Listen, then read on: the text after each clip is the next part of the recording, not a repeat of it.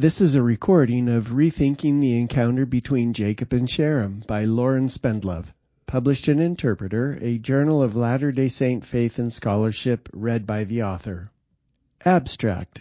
The Book of Mormon story of Jacob and Sherem has been evaluated and interpreted from many different viewpoints over the years. In his retelling of the story, Jacob crafted a cautionary tale of religious hubris and self-importance that can serve as an important lesson for members of the church today. In this paper, I use various methodologies to examine the interaction between Jacob and Sherem, including comparative scriptural analysis, semantics, and Hebraic syntax and structural elements, in an attempt to increase our understanding of the relationship between Jacob and Sherem. Introduction. In this paper, I endeavor to interpret the interaction between Jacob and Sherem in novel ways. I explore various elements of the story through comparative scriptural study, semantic analysis, and examination of Hebraic semantics and parallel structures. I demonstrate that Sherem was probably a resident of Jacob's Nephite community, that in all likelihood the two rivals knew each other well and engaged in repeated conversations with each other, and that Jacob employed the use of Hebrew word repetition and parallel structures in his retelling of the story. While Sherem rebuked Jacob by accusing him of leading the people away from the right way, we can observe that Sherem was the guilty party and not Jacob. Although Sherem demanded a sign from God, an act that culminated in his own death, I demonstrate that it was Sherem himself who became a sign and a proverb to the Nephites. There came a man. The final chapter of the book of Jacob describes an encounter between Jacob and a man named Sherem who came among the people of Nephi. Quote, "And now it came to pass that some years had passed away, and there came a man among the people of Nephi whose name was Sherem. And it came to pass that he began to preach among the people and to declare unto them that there should be no Christ." End quote. Keith Thompson asked, quote, "Who was Sherem, and where did he come from? Was he a Nephite, a Lamanite, or someone else, perhaps a wandering Jaredite or a Mulekite?" End quote. Some LDS scholars have proposed that the wording of this passage, "There came a man among the people of Nephi," indicates that Sherem possibly came from outside the local Nephite community. Others have argued that Sherem did not belong among Jacob's people, even though he was also not an outsider in any culturally or ethnically substantial way. Quote, "Jacob introduces Sherem as someone who does not belong. There came a man among the people of Nephi," Jacob tells us, "whose name was Sherem." Describing Sherem as someone who came among the Nephites, Jacob implies that Sherem was not, in some sense, already among them. It seems unlikely, though, that Sherem is an outsider in any culturally or ethnically substantial way. Sherem arrives fully informed about Jacob, the law of Moses, and the doctrine of Christ, and he arrives with a clearly defined mission in relation to all three.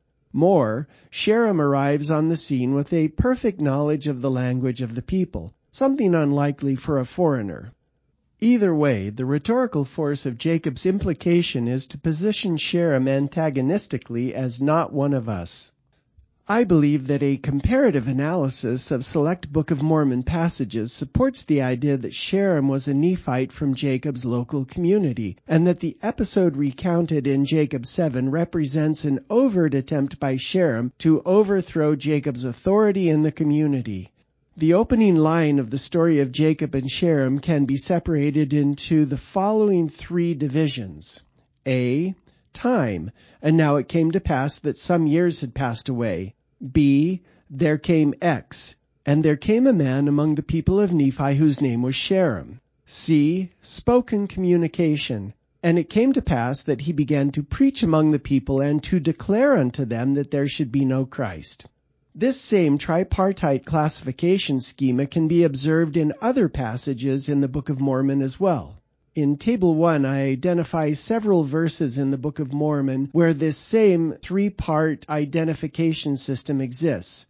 The passages that I identify are 1 Nephi 1:4, Mosiah 12:1, Alma 30:6, Ether 7:23, Ether 11:1, and Ether 11:12. The 6 examples in Table 1 conform to the same tripartite classification schema as Jacob 7, 1 through 2. First, some measure of time is given by the author of the text. This measurement is expressed as either the passage of years or as occurring during the reign of a specific king. Second, we are told that an individual or group of individuals came among the people. Third, these individuals are described in engaging in spoken communication with their audiences, variously described as prophesying, preaching, and declaring.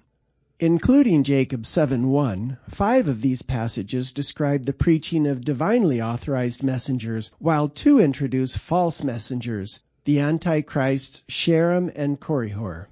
Several conclusions can be drawn from a comparison of these passages. First, when we are told that there came X among the people, there is little reason to believe that X was an outsider or new to the community. For example, the wording in Ether 7:23, "There came prophets among the people," is functionally identical to the language in Jacob 7:1, "There came a man among the people." Since the Book of Mormon is only aware of one group of people in the Promised Land throughout the Book of Ether, the Jaredites, it is unreasonable to assume that the prophets mentioned in Ether 7:23 came from a community foreign to them. As such, I propose that the phrase, "There came X among the people," in Ether 7:23 can serve as a type of messenger motif, and that the identical formula in Jacob 7:1 adheres to this same motif, albeit of a false messenger. In like manner, the passage in 1 Nephi 1:4 that describes the many prophets who came prophesying to the people in the land of Jerusalem follows this same messenger motif. Almost certainly these many prophets were Israelites rather than foreigners, and were members of the community in which they preached. Likewise, the wording of Mosiah 11:20, "There was a man among them whose name was Abinadi," seems to indicate that Abinadi was one of King Noah's subjects, rather than an outsider. Based on these textual comparisons, there is no reason to presume from the wording of Jacob 7:1 that Sherem came from outside the small Nephite community that existed during the time of Jacob. Rather than being sent by God to reclaim the Nephites, it appears that Jacob intentionally employed the messenger motif to introduce Sherem as a false messenger who came among the people. Jacob's goal throughout the story seems to be to disprove that Sherem was a divinely authorized messenger and to restore the people to a belief in the doctrine of Christ. Sought much opportunity. The focal point of Jacob 7 is Jacob's retelling of his final encounter with Sherem, a self-avowed Antichrist. I use the word final because I propose that the specific phrase used by both Jacob and Sherem, sought much opportunity, reveals that the two engaged in a succession of doctrinal debates and discussions. I propose that this phrase, sought much opportunity, can have 2 mutually exclusive interpretations in Jacob's account. 1. With the exception of the encounter recorded in Jacob 7, Sherem sought repeatedly but unsuccessfully to talk with Jacob. Or 2. Sherem successfully sought out Jacob on multiple occasions, and the two had repeated conversations with each other. Apparently accepting this first interpretation, but also expressing puzzlement over it, John Sorensen commented, quote, "Upon first meeting Jacob, he, that is Sherem, said, 'Brother Jacob, I have sought much opportunity that I might speak unto you, for I have heard that thou goest about much preaching.'" Now, the population of adult males descended from the original group could not have exceeded 50 at that time. This would have been only enough to populate one modest-sized village. Thus Sherem's is a strange statement. Jacob, as head priest and religious teacher, would have routinely been around the Nephite temple in the cultural center, at least on all holy days. How then could Sherem never have seen him? And why would he have to seek much opportunity to speak to him in such a tiny settlement? And where would Jacob have had to go on the preaching travels Sherem refers to, if only such a tiny group were involved? Moreover, from where was it that Sherem came among the people of Nephi? End quote. Likewise, Adam Miller, in a more recently published work, commented, quote, Sherem, we're told, led away many hearts from the doctrine of Christ. But Jacob doesn't seek Sherem out. In fact, Sherem has to go looking for Jacob, and apparently has a hard time finding him. Sherem, Jacob says, sought much opportunity that he might come unto me. Where is Jacob? Why is he so hard to find? Why isn't he actively seeking out Sherem? End quote. The first interpretation, Sherem repeatedly but unsuccessfully sought to speak with Jacob, seems to be a logical reading of this passage. However, I propose that the second interpretation, Sherem successfully sought out Jacob on multiple occasions, and the two had repeated conversations with each other, is a more plausible reading of the text. 19th century usage of sought opportunity. A search of Google Books limited to the 19th century resulted in dozens of relevant passages utilizing the phrase sought opportunity. In the body of the paper, I only provide 5 examples, but in Appendix 1, I have included an additional 10 citations. In a memoir about the late Bishop George from 1830, the following example recounts his conviction and devotion. Quote, Bishop George was a man of devotion, both in private and in public. In the sloop, the steamboat, the canal boat, the barn, the woods, as well as in the closet, he sought opportunity to pour out his soul to God in secret prayer. He lived not for himself only, but for Christ and his cause. When that cause prospered, he rejoiced and gave thanks, and when it was wounded, he mourned and wept. End quote. As demonstrated by this citation, Bishop George frequently sought opportunity to pray in varied locations and circumstances. Based on context, these were not missed or thwarted opportunities. Rather, they represent successfully completed prayers. In a second example, William Wirt, who had previously served as U.S. Attorney General, delivered an address at Rutgers College in 1830. This address, along with an introduction authored by Theodore Frelinghuysen, was later published as a pamphlet. Referencing Wirt's commitment to the cause of temperance, Frelinghuysen wrote, quote, He took great interest in the promotion of moral and religious institutions, in the missionary labors of the churches, in the extension of the Sunday schools, in the success of the Bible societies, and was at the time of his death the president of the State Bible Society of Maryland. He was a most effective friend of the cause of temperance, and often sought opportunity to testify to the great importance which he attached to the labors of the societies connected with it. End quote. Frelinghuysen's usage of the phrase often sought opportunity closely parallels Jacob's use of sought much opportunity.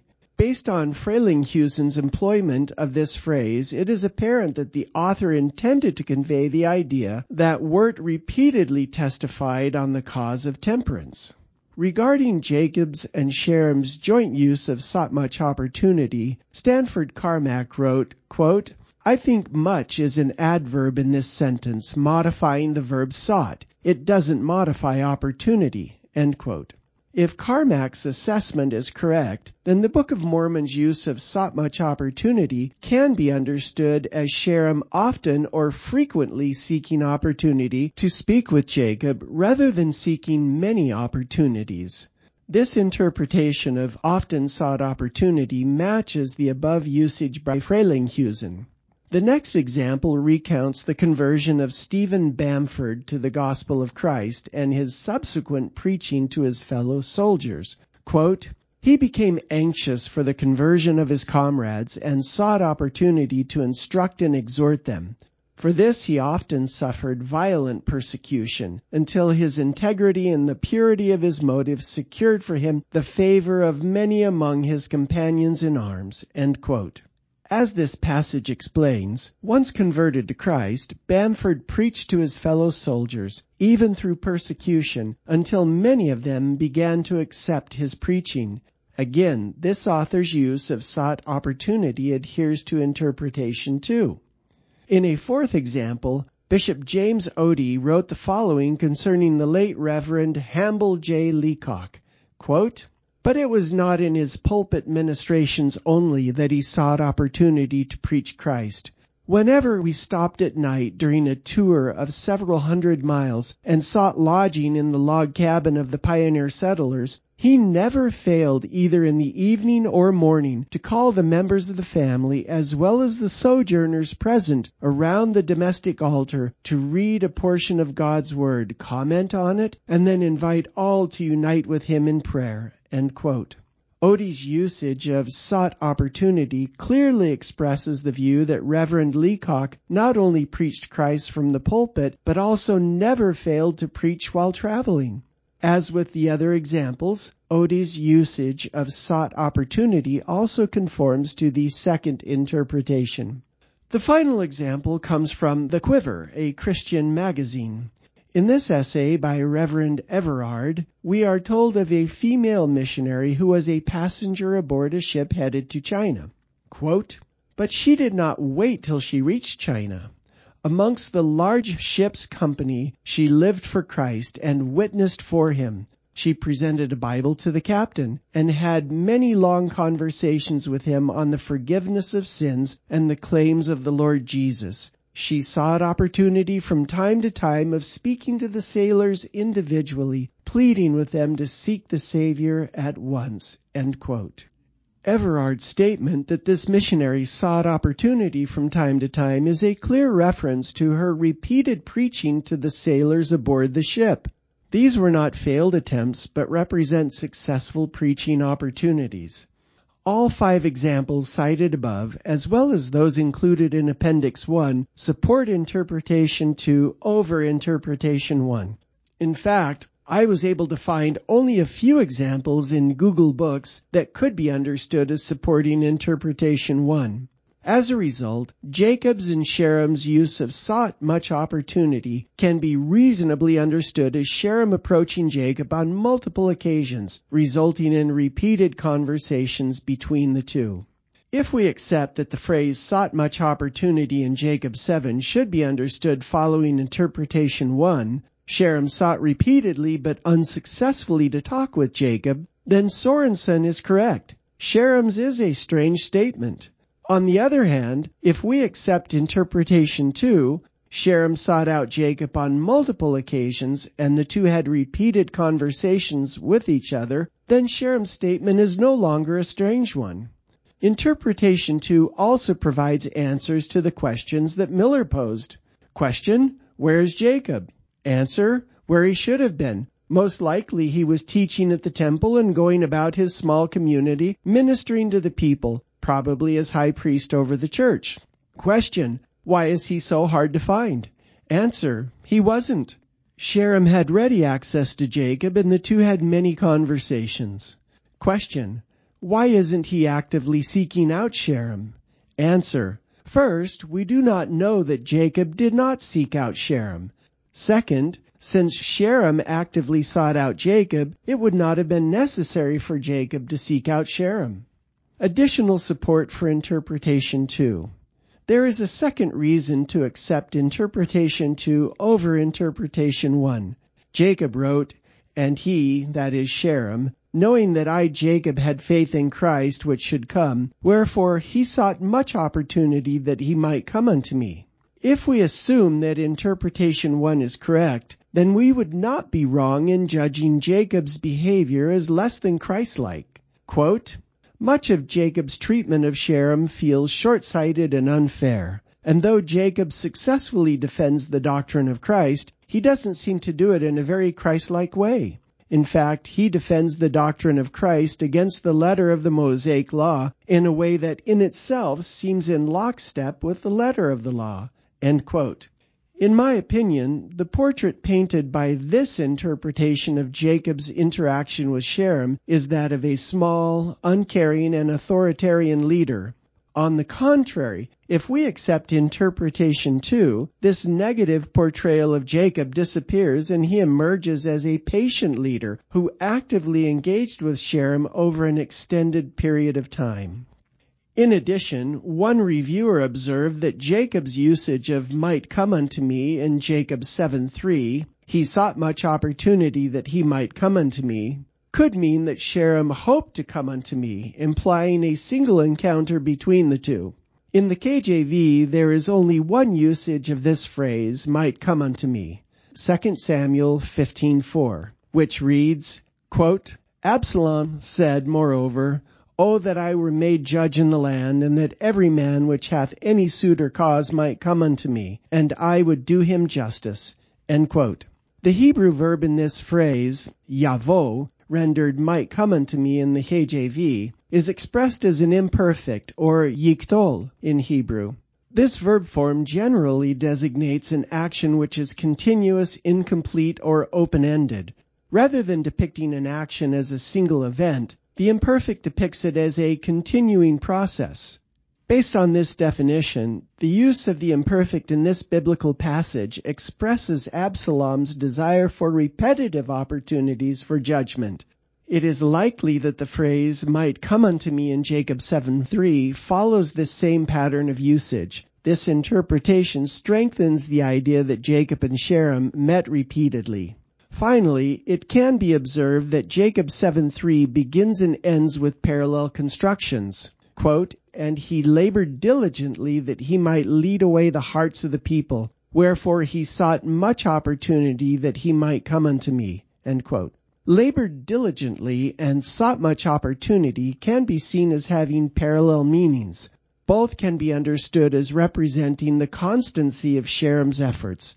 Likewise, that he might lead away is grammatically parallel with that he might come. As such, his diligent labors to lead away the hearts of the people can be properly understood as Sherem's repeated successful exertions, especially since Jacob confirmed that Sherem did lead away many hearts. The parallel nature of these beginning and ending phrases lends credence to the idea that Jacob and Sherem engaged in many repeated conversations with each other. The right way. Jacob accused Sherem of laboring diligently that he might lead away the hearts of the people, insomuch that he did lead away many hearts. Sherem likewise made the counterclaim that it was Jacob who was leading the people away from the right way. Quote, and ye have led away much of this people, that they pervert the right way of God, and keep not the law of Moses, which is the right way, and convert the law of Moses into the worship of a being, which ye say shall come many 100 years hence. End quote. Sherem contended that the right way was the law of Moses, and that Jacob was leading the people away through the worship of an unknown and unknowable being, Jesus Christ. While Jacob did not record his words of rebuttal to Sherem's claim, his response could have mirrored the words of his brother, Nephi. Quote, and the words which I have spoken shall stand as a testimony against you, for they are sufficient to teach any man the right way. For the right way is to believe in Christ and deny him not. For by denying him ye also deny the prophets and the law.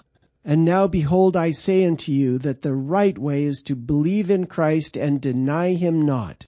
And Christ is the Holy One of Israel. Wherefore ye must bow down before him and worship him with all your might, mind, and strength, and your whole soul. And if ye do this, ye shall in no wise be cast out. End quote.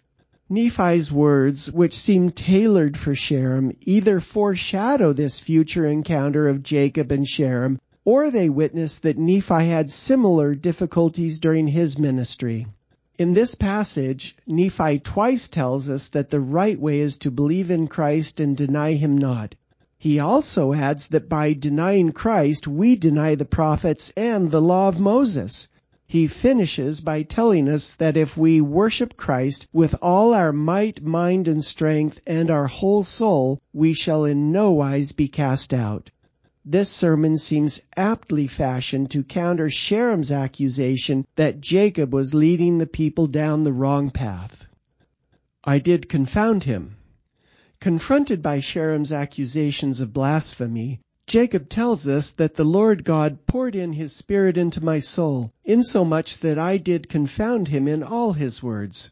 Just as the Lord confounded the language of the people while building the Tower of Babel, being filled with the Spirit, Jacob was able to confound Sherem in all his arguments. Jacob's wording in this passage is similar to Lehi's and Nephi's encounters with Laman and Lemuel. As with Jacob and Sherem, Nephi tells us that Lehi confounded Laman and Lemuel using similar verbiage. Quote, "And it came to pass that my father did speak unto them in the valley of Lemuel with power, being filled with the Spirit, until their frames did shake before him, and he did confound them that they durst not utter against him." End quote. Nephi also wrote of his own experience with his brothers. Quote, "And it came to pass that I, Nephi, said many things unto my brethren, insomuch that they were confounded, and could not contend against me, neither durst they lay their hands upon me, nor touch me with their fingers, even for the space of many days. Now they durst not do this, lest they should wither before me. So powerful was the Spirit of God, and thus it had wrought upon them." End quote. Like Lehi and Nephi, Jacob was able to confound Sherem not through his own power, but through the power of the Spirit of God. This contrasts sharply with Jacob's description of the source of Sherem's power. Quote, "And he was learned, that he had a perfect knowledge of the language of the people, wherefore he could use much flattery and much power of speech according to the power of the devil." End quote. Deceiving, denying, lying, and pretending. Among its varied meanings, Kohler and Baumgartner, hereafter Halot, explain that the Hebrew verb kachash can be translated as to deceive, deny, lie, pretend obedience, or act falsely. The following examples from the Bible demonstrate these varied meanings. From Genesis 18:15, Sarah denied it, tekachesh, however, saying, "I did not laugh, for she was afraid." And he said, "No, but you did laugh." From Zechariah 13:4, "And it will come about on that day that the prophets will each be ashamed of his wisdom when he prophesies, and they will not put on a hairy robe in order to deceive." Kachesh. From Leviticus 6:3, "Or has found what was lost and lied, kichesh, about it, and sworn falsely, so that he sins regarding any of the things that people do." From 2 Samuel 22:45, "Foreigners pretend obedience, yitkachashu, to me. As soon as they hear, they obey me." Finally, from Leviticus 19:11, "Ye shall not steal, nor deal falsely, tekachashu, nor lie to one another." As in the biblical examples above, the Sherem narrative in Jacob 7 repeats these same English constructions. I propose that Jacob use this verb, kachash, to create intentional repetitive wordplay for each of the following italicized English verbs. "And I saith unto him, Deniest thou the Christ which should come? And he saith, If there should be a Christ, I would not deny him. And I said unto him, What am I that I should tempt God to show unto thee a sign in the thing which thou knowest to be true? Yet thou wilt deny it because thou art of the devil. And it came to pass that on the morrow that the multitude were gathered together, and he spake plainly unto them, and denied the things which he had taught them. And he spake plainly unto them that he had been deceived by the power of the devil. And he saith, I fear lest I have committed the unpardonable sin, for I have lied unto God. For I have denied the Christ, and said that I believe the Scriptures, and they truly testify of him. And because that I have thus lied unto God, I greatly fear lest my cause shall be awful." After listening to Sherem's initial grievance, Jacob began his response by asking Sherem, "Deniest thou the Christ which should come?" Sherem responded that if there should be a Christ, he would not deny him. Later, when Sherem asked for a sign, Jacob responded that Sherem would surely deny it. Finally, Jacob tells us that shortly before his death, Sherem denied the things which he had taught to the people. These four occurrences of the English verb deny are followed by Sherem's claim that he had been deceived by the power of the devil, and Sherem twice added that he had lied unto God. Each of these English verbs can be properly derived from the Hebrew verb kachash. While this narrative does not include any overt statement by Jacob that Sherem was feigning obedience or acting falsely, it seems apparent that this was Jacob's overall attitude toward him. In verse 14, Jacob stated that Sherem was of the devil, and in the final line of the narrative, even following his alleged contrition and confession, Jacob still referred to Sherem as this wicked man. Jacob's multiple uses of kachash deny 4 times, deceive 1 time, and lie 2 times, lead us to Jacob's final conclusion. Sherem was not sincere in his actions, but was a false actor. Even as Sherem approached death, Jacob appears to judge that Sherem had acted falsely, kachash, in his public confession and alleged contrition. As with many elements of the Sherem story, Jacob's attitude relative to Sherem closely parallels Alma's response in the story of Korihor. After he was struck dumb, Korihor besought that Alma should pray unto God that the curse might be taken from him. But Alma said unto him, If this curse should be taken from thee, thou wouldest again lead away the hearts of this people. Like Jacob, Alma appears to judge Korihor to be a false actor, even in the face of his alleged contrition and public confession. From knowing, yada, to confessing, yada. The principal meaning of the Hebrew verb yada is to know something or someone. It can also mean to be learned, literally knowing, or to understand. As a noun, da'at, it is rendered knowledge. Another noun derived from this same root is yidoni, meaning to have the spirit of divination, or to be a soothsayer or fortune teller. The following passages detail these interpretations. From Genesis 3:5, For God doth know, Yodea, that in the day ye eat thereof, then your eyes shall be opened, and ye shall be as gods, knowing, Yodeh, good and evil. From Isaiah 29:11, And the vision of all is become unto you as the words of a book that is sealed, which men deliver to one that is learned, Yodea, saying, Read this, I pray thee. And he saith, I cannot, for it is sealed. From Deuteronomy 9:6, Understand, Yadata, therefore, that the Lord thy God giveth thee not this good land to possess it for thy righteousness, for thou art a stiff-necked people. Genesis 2:17, But of the tree of knowledge, dat, of good and evil, thou shalt not eat of it, for in the day that thou eatest thereof, thou shalt surely die. Finally, from Leviticus 20:27, A man also or a woman that hath a familiar spirit, or that is a wizard, Yidoni, shall surely be put to death. They shall stone them with stones, their blood shall be upon them. In addition, the verb yada, a near synonym of yada, carries the connotation of to praise or confess. Just for clarification, the first verb yada ends with an ayin, whereas the other yada ends with the letter he.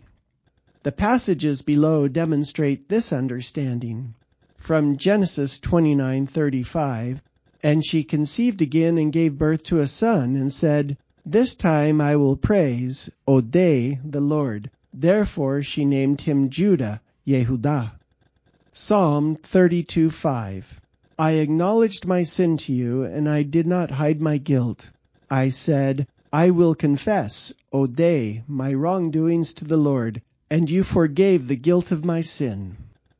In the back-and-forth dialogue between Jacob and Sherem, I propose that these two Hebrew roots, yada, spelled yod dalet ayin, and yada, yod dalet he, were used in significant ways.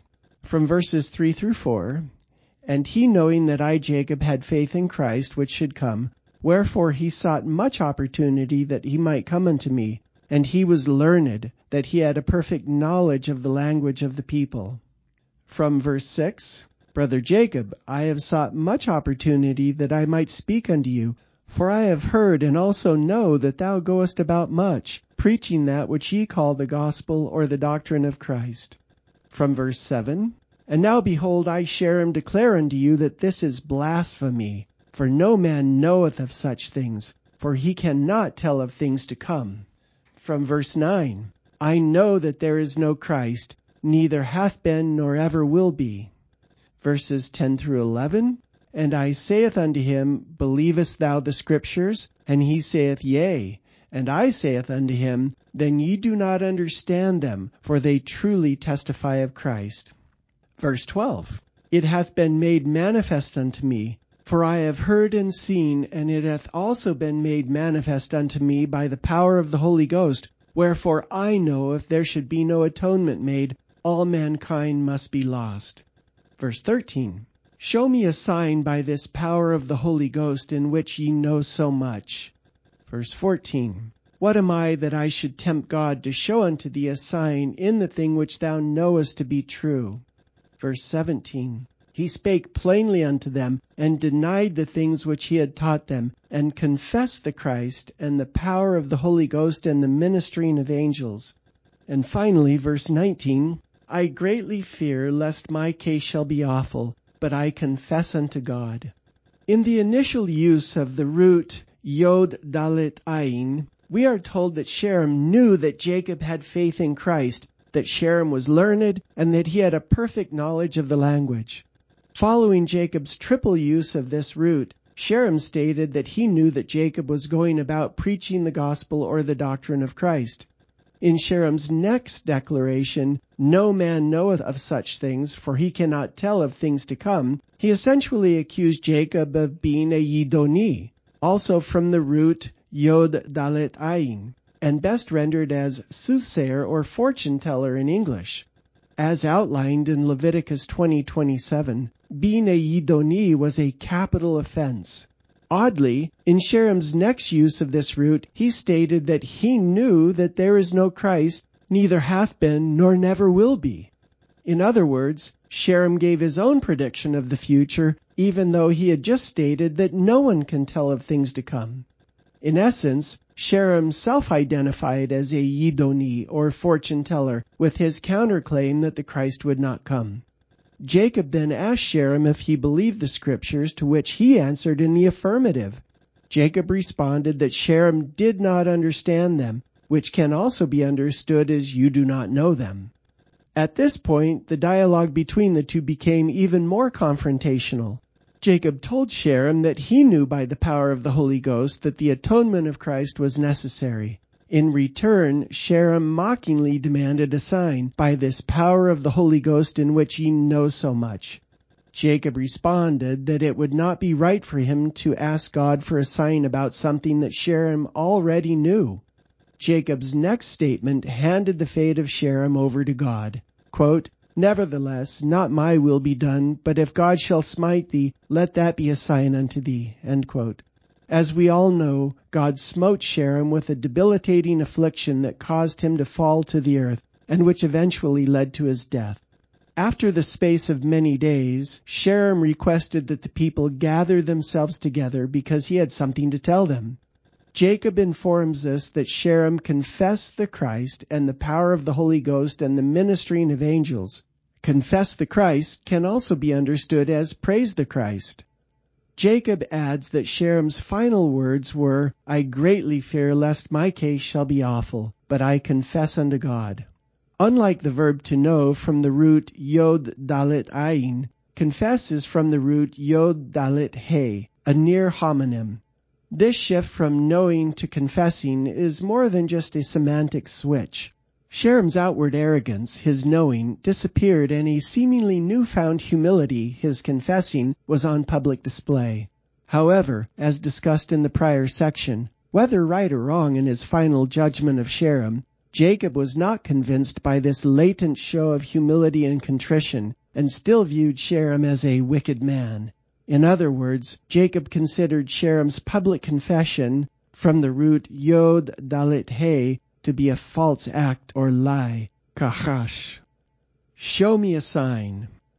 After appearing to him in the burning bush, God told Moses to go and gather the elders of Israel together and say unto them, The Lord God of your fathers, the God of Abraham, of Isaac, and of Jacob, appeared unto me.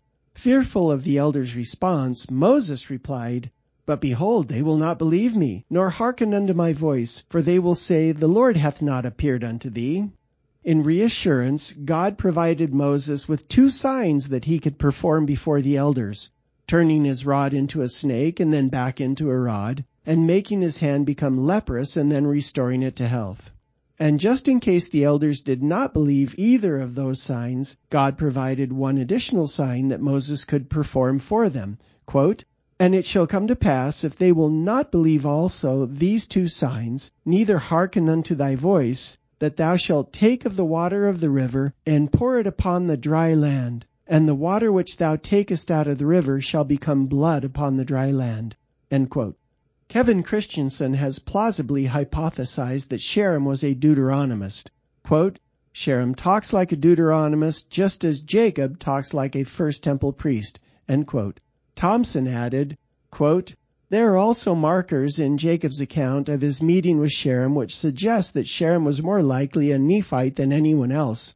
Those markers include Sherem's eloquence in the Nephite language, his familiarity with the law of Moses, and the resonance of Sherem's doctrines with the ideas of the Deuteronomists, who some scholars say may have been part of the reason for Lehi's flight from Jerusalem." End quote. As a Deuteronomist, Sherem would have revered Moses as the great lawgiver and deliverer of Israel. And just as Moses provided signs for the elders of Israel, Sherem may have felt entitled to a sign from Jacob. Sherem demanded, quote, "Show me a sign by this power of the Holy Ghost in the which ye know so much." End quote. Jacob, on the other hand, viewed Sherem's demand for a sign as tempting God, and he refused to comply. However, perhaps reconsidering, Jacob added, quote, "Nevertheless, not my will be done, but if God shall smite thee, let that be a sign unto thee, that he hath power both in heaven and in earth, and also that Christ shall come." End quote. The prophet Ezekiel, who was deported from Jerusalem to Babylon about 597 BCE, around the time that Lehi and his family left Jerusalem, wrote, quote, "For anyone of the house of Israel, or of the strangers who reside in Israel, who deserts me, sets up his idols in his heart, puts in front of his face the stumbling block of his wrongdoing, and then comes to the prophet to request something of me for himself, I, the Lord, will let myself answer him myself. I will set my face against that person and make him a sign and a proverb. I will eliminate him from among my people. So you will know that I am the Lord." End quote. The Lord's words to Ezekiel are a good fit for Sherem. Jacob could have judged that Sherem had 1. Deserted the Lord since Sherem openly denied the Christ, 2. Set up the law of Moses as an idol as a substitute for Christ. Sherem considered the law of Moses to be the right way and the doctrine of Christ to be blasphemy. 3. Spread his false teachings to create a stumbling block for himself and for the people. Jacob wrote that Sherem labored diligently that he might lead away the hearts of the people, insomuch that he did lead away many hearts. And 4. Asked Jacob, the Lord's prophet, for a sign from God. However, as Jesus would later teach, an evil and adulterous generation seeketh after a sign. As if in response to Sherem's apostasy, the Lord told Ezekiel, I, the Lord, will let myself answer him myself. And answer him he did. As Ezekiel prophesied, the Lord set his face against Sherem. Quote, "The power of the Lord came upon him, insomuch that he fell to the earth." End quote. And rather than receiving his desired sign from the Lord, Sherem himself became a sign and a proverb to the people. Further verifying Ezekiel's prophecy, Sherem's story ends with his elimination from among God's people. In the shadow of Sherem's dramatic demise, the people of Nephi returned to the correct worship of the Lord, and peace and the love of God was restored again among the people. Parallelisms. At the peak of their contentious encounter, Sherem demanded a sign from Jacob. "Show me a sign by this power of the Holy Ghost in which ye know so much." Jacob's response to Sherem and his recounting of the events that followed Sherem's demand, verses 14 through 23, can be arranged into several parallel structures. Jacob's response to Sherem in verses 14 through 15 parallels the people's reaction to the death of Sherem, verses 21 through 23, as shown in Table 3 below. Table 3 shows a chiasm from verses 14 through 15 and then verses 21 through 23. Line A, "Thou art of the devil." Line B, "Nevertheless, not my will be done, but if God shall smite thee, let that be a sign unto thee that he hath power both in heaven and in earth, and also that Christ shall come. And thy will, O Lord, be done, and not mine." Line C, "The power of the Lord came upon him." Line D, insomuch that he fell to the earth. C', the power of God came down upon them. D', and they were overcome that they fell to the earth. B', now this thing was pleasing unto me, Jacob, for I had requested it of my Father which was in heaven, for he had heard my cry and answered my prayer. A', this wicked man. The center of this parallel structure, lines C through D, is organized as a simple alternate. In lines C and D, we are told that the power of the Lord came upon Sherem, causing him to fall to the earth. Lines C' and D' explain that after Sherem's death, the power of God came down upon the people, causing them to fall to the earth also. Lines A and A' inform us that Jacob considered Sherem to be of the devil and a wicked man. In line B, which can be understood as a prayer, Jacob asked God to smite Sherem as a sign rather than granting him the sign that he had demanded. This request is bookended with the caveat that God's will rather than Jacob's was to be done.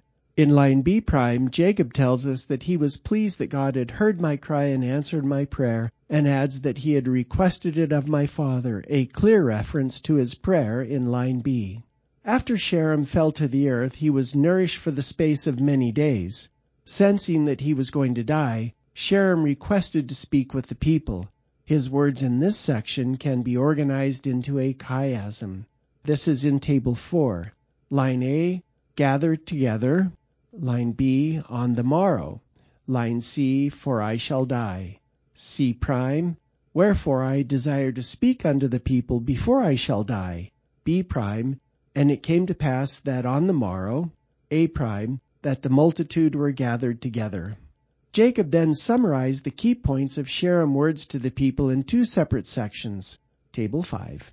In the first section, he organized Sherem's words into 4 expressions, a repudiation of incorrect teachings and 3 declarations of belief. In the second section, Jacob provided 4 additional statements, each focusing on the negative outcomes of Sherem's apostasy. Both of these sections begin with the phrase, and he spake plainly unto them, followed by an expression that includes the Hebrew verb kachash. Table 5. Line A, and he spake plainly unto them, and he denied, or kachash, the things which he had taught them, and he confessed the Christ, and the power of the Holy Ghost, and the ministering of angels. And he spake plainly unto them, that he had been deceived, kachash, by the power of the devil, and he spake of hell, and of eternity, and of eternal punishment. Sherem's final words to the people can be organized into a chiasm in Table 6. As in Table 5, this chiasm repeats the Hebrew verb kachash in lines B and B'. Line A, and he saith, I fear lest I have committed the unpardonable sin. Line B, for I have lied, kachash, unto God.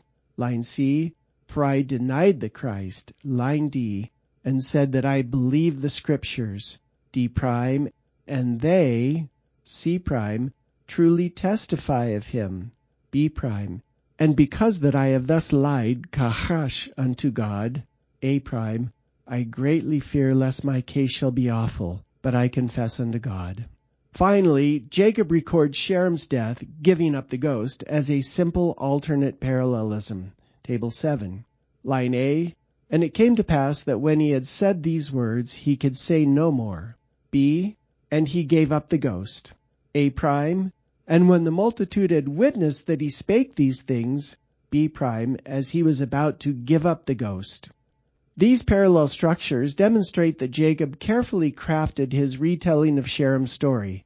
Interestingly, once Jacob spoke the fateful line, Thy will, O Lord, be done and not mine, Jacob seems to distance himself from the events that unfolded.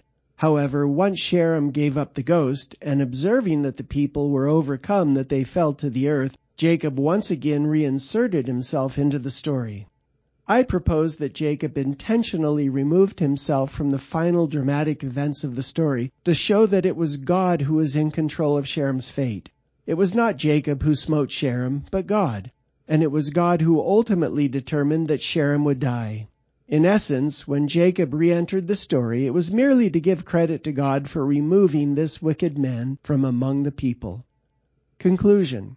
The story of Sherem is a compelling tale of the Book of Mormon's first documented Antichrist. Although Sherem accused Jacob of two capital offenses, the sin of blasphemy and of being a Yidoni or soothsayer, in the end it was Jacob who prevailed over Sherem, as he was made a sign and a proverb and was eventually eliminated from among them. Various additional observations and insights can be garnered from an analysis of this story. 1. Based on the language in Jacob 7:1, there is no reason to believe that Sherem came from outside the small Nephite community. 2. Rather than Sherem seeking repeatedly but unsuccessfully to talk with Jacob, their mutual use of the phrase sought much opportunity most likely informs us that Sherem successfully sought out Jacob on multiple occasions and that the two had repeated discussions with each other. 3. Sherem's right way, following the law of Moses and rejecting the doctrine of Christ, stands in direct opposition to Nephi's preaching of the right way, which was to believe in Christ and deny him not. 4. While Sherem relied on his much power of speech according to the power of the devil, Jacob was able to confound him through the power of the Spirit of God. 5. Jacob possibly used repetitive wordplay in his retelling of Sherem's story, involving the Hebrew verbs kachash, yada, yod dalet ayin, and yada, yod dalet he. Kachash can be translated as to deceive, deny, lie, pretend obedience, or act falsely. The root yod dalet ayin carries the meaning of knowing, being learned, knowledge, or being a fortune-teller, yidoni. Yod dalet he, a near homonym of yod dalet ayin, can be translated as to confess. Jacob likely used these Hebrew words to tie his narrative together and to transition to different parts of the story. 6. Just as Moses performed signs for the elders of Israel in Egypt, Sherem may have felt entitled to a sign from Jacob. However, Jesus' teaching that an evil and adulterous generation seeketh after a sign helps confirm Jacob's assessment that Sherem was a wicked man. God's ultimate judgment on Sherem was that he was eliminated or cut off from among the people. And 7. Jacob structured the last half of the Sherem story into a series of parallel structures. These parallelisms help us observe that Jacob carefully constructed his retelling of the events surrounding the Antichrist Sherem. Rejecting a central tenet of the gospel, the doctrine of Christ, in favor of a law of carnal commandments, the law of Moses, Sherem found himself at cross purposes with Jacob, Nephi's spiritual successor and God's designated leader. Speaking to the holders of the priesthood, but equally applicable to both male and female members of the church today, Joseph Smith wrote, quote, "When we undertake to cover our sins or to gratify our pride, our vain ambition, or to exercise control or dominion or compulsion upon the souls of the children of men in any degree of unrighteousness, behold, the heavens withdraw themselves.